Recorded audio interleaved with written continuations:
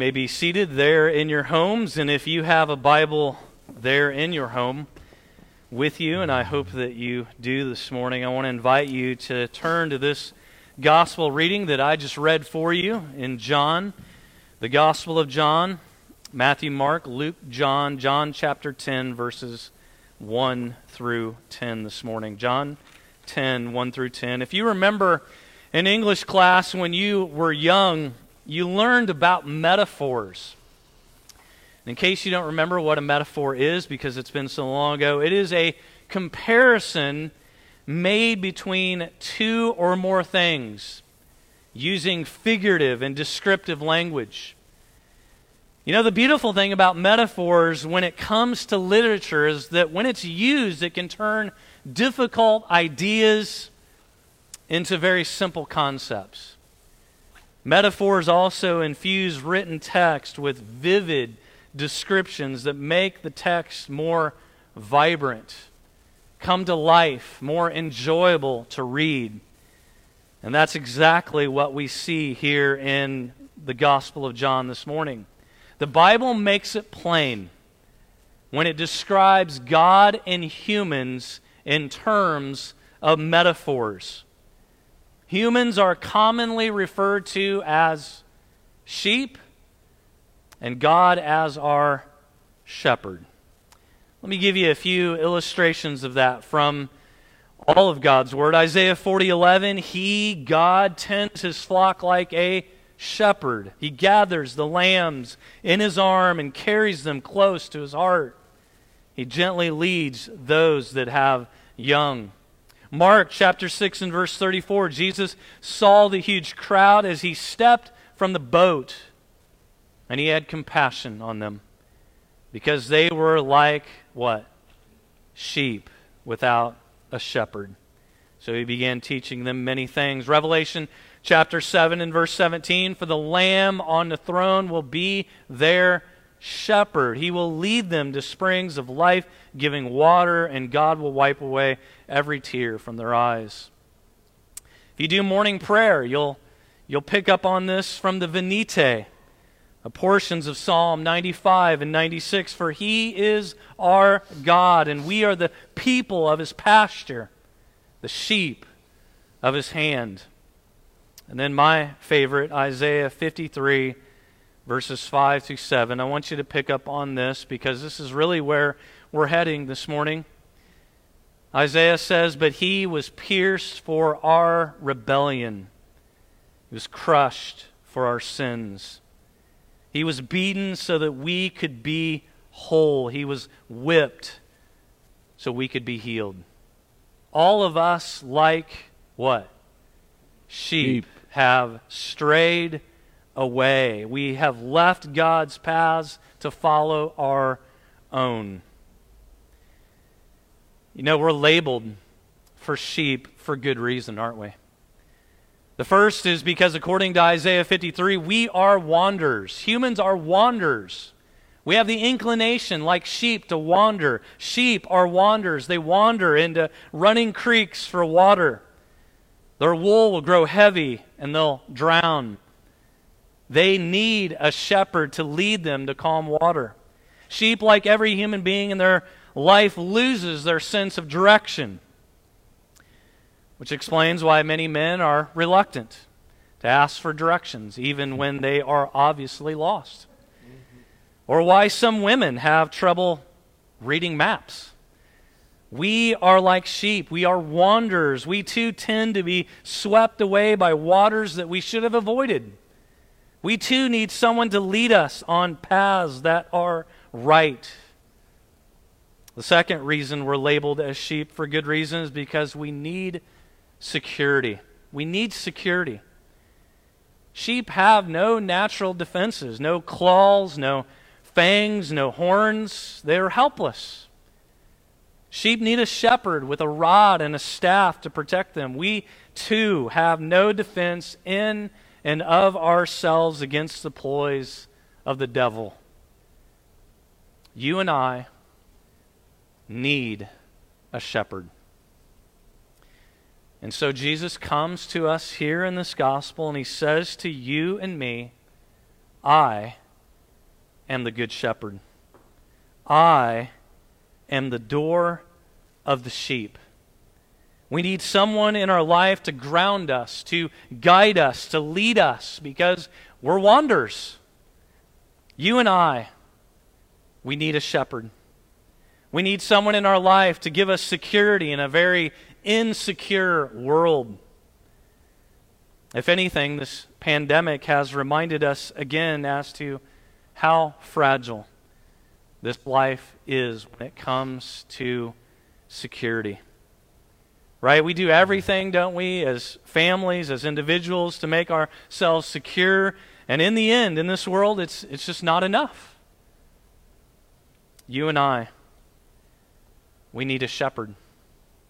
And the point of John 10, I want you to know, because many times, as you probably have heard this passage preached, a lot of times it's just about the stupidity of the sheep.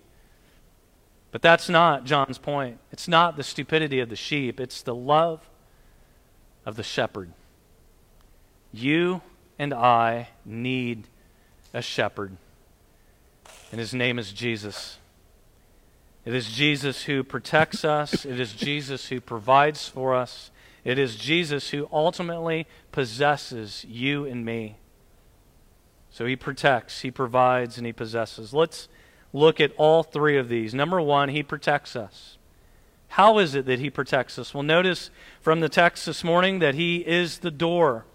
He's the door. Truly, truly, I say to you, I am the door of the sheep. All who come before me, they're thieves, they're robbers. There have been many who claim to give what only I can give.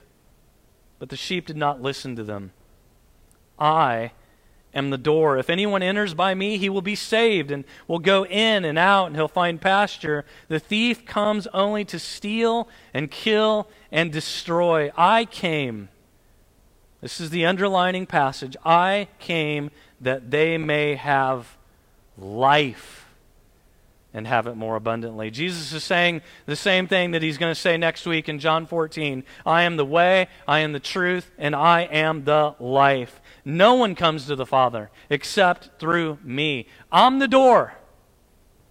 If you believe in me, if you trust in me, I am the only path to God. I promise you two things.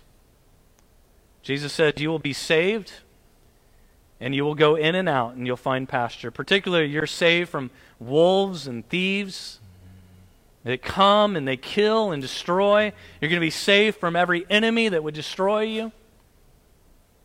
Jesus says, enter by me, and you will be forever safe, forever saved this morning. There was a man with a shepherd, and the shepherd was showing him where the sheep lived and where they ate and where they stayed at night. And he showed him the structure, and the structure had 4 walls. And it had an opening in the wall, and the shepherd says that at night I bring all the sheep into this 4-walled structure with this opening. And the man that was with him is looking at the structure, and he says, where's the door? And the shepherd said to him, I'm the door. And he went on to say, when it's nighttime, when it becomes dark, the sheep go into the structure, and what I do is I lay down in the opening. And no sheep is going to go out because I'm laying down in the opening. They got to pass over me. And no wolf is going to come in to get the sheep because they have to pass over me. And that's exactly what Jesus is saying in this text this morning. He's saying that I am the door of the sheep, and I'm also the shepherd of the sheep. He's the door because he's the shepherd of the sheep. So all to say, Jesus has you. He will protect you, even though we may, what? As Psalm 23 has explained to us this morning, even though we walk through the valley of the shadow of death, we shall what? We will fear no evil, for God is with us. His rod and his staff, they're going to comfort us. He will protect us. He will protect us. Not only that, but he'll provide for us. How is it that he will provide for us? Well, back to John 10. Look at verse 10. The thief comes only to steal and kill and destroy. But I came that they may have life, but not just life, but have it abundantly. We are safe, right? Jesus says we are safe. He protects us. But none of us just want to be merely safe. We're not created to be merely secure. The human heart wants infinitely more than safety and security. Oh yes, safety is basic. It's necessary. We want to be protected from what can destroy us. We want life. We want life. But we want more than mere life. We want abundant life, overflowing life, deep life, weighty life, joyous life. We don't just want to survive. We want to thrive at every level of our human being. We were made for this. It's not just safety. No, it's not just security. We enter and we what? We exit the door. And so what does that mean? Well, it means that we just don't have security. It means that we can exit. And when we exit, He takes us out and He makes us to lie down in what? Green pastures. No, He leads us beside still waters, not to raging waves of strife, but to peaceful streams of holy love does the Spirit of God take us each and every day. He restores our soul. Do you need your soul restored this morning? Come to Jesus, the Good Shepherd. When we grow sorrowful, He revives us. When we are sinful, He sanctifies us. When we are weak, He picks us up. He strengthens us. He carries us. Jesus is the one who provides. He protects. He provides. Lastly, He possesses us. How is it that He possesses us? Well, if you are a child of God this morning, if you've trusted in Jesus Christ as your personal Lord and Savior, the Shepherd has bought you. He possesses you. You are His. It is He who knows you by what? By name. He knows your name. This almighty, this all-knowing shepherd of the Bible in John 10 has set His affection on you this morning. Every detail about you He knows. Your interests, your hang-ups, your faults, your failures. He knows you. Max Lucado writes about a young Haitian girl named Karinette.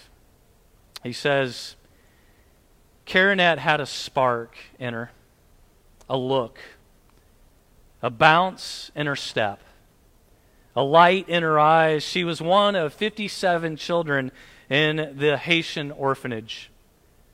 She was bright-eyed, curly-haired, Creole-speaking, fun-loving. Each one was precious. But this 7-year-old stood out from the others. Not as a result of any special treatment. No, she ate the same rice and beans. She played on the same grassless playground. Her routine was identical to the other children's. Yet, Karinette was so different. The reason? Max says, ask her. Ask Karinette about the visitors who traveled from a faraway world just to see her. They were looking for a girl, a little girl, a girl just like her. And best yet, they knew her name. They knew her favorite song. They knew that she loved to look at books and jump rope. And in a moment, that changed her forever. Because they invited her to live with them. You ask to see pictures of her soon-to-be home, and she'll show them all to you. Fail to ask, she'll offer to show you. Her adoptive parents brought her pictures. They brought her a teddy bear, granola bars, cookies. She shared all the goodies with her friends. She asked the director to guard her bear. But it was her that would keep the pictures. They remind her of the Father who knows her. They remind her of the home that awaits her. It all convinces her to believe the incredible. Somebody knows her name and has promised to take her home. As a result, Karenette was different. You know, we aren't much different than Karenette this morning. The sheep listen to the voice of the shepherd, and he calls his own sheep by name, and he leads them out. The good shepherd knows each sheep by name. You need to know that this morning. I plead with you to know that. He's a shepherd. He's not a cowboy. You're not cattle.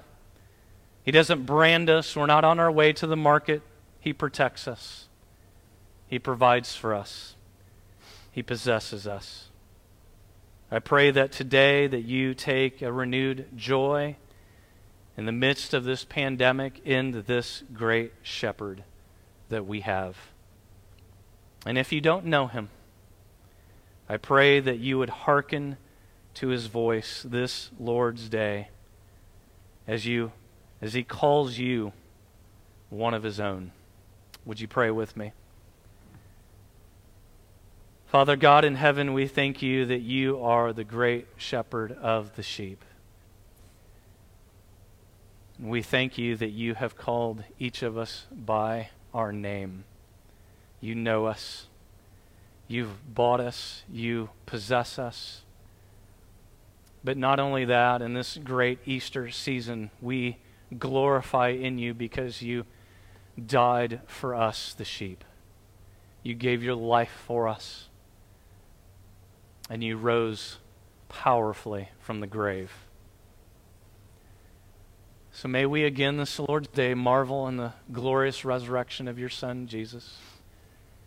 And Jesus, thank you for being our good, good shepherd. We thank you and we'll live joyous because of it to this day. In the name of Christ I pray, all God's people said. Amen. Amen.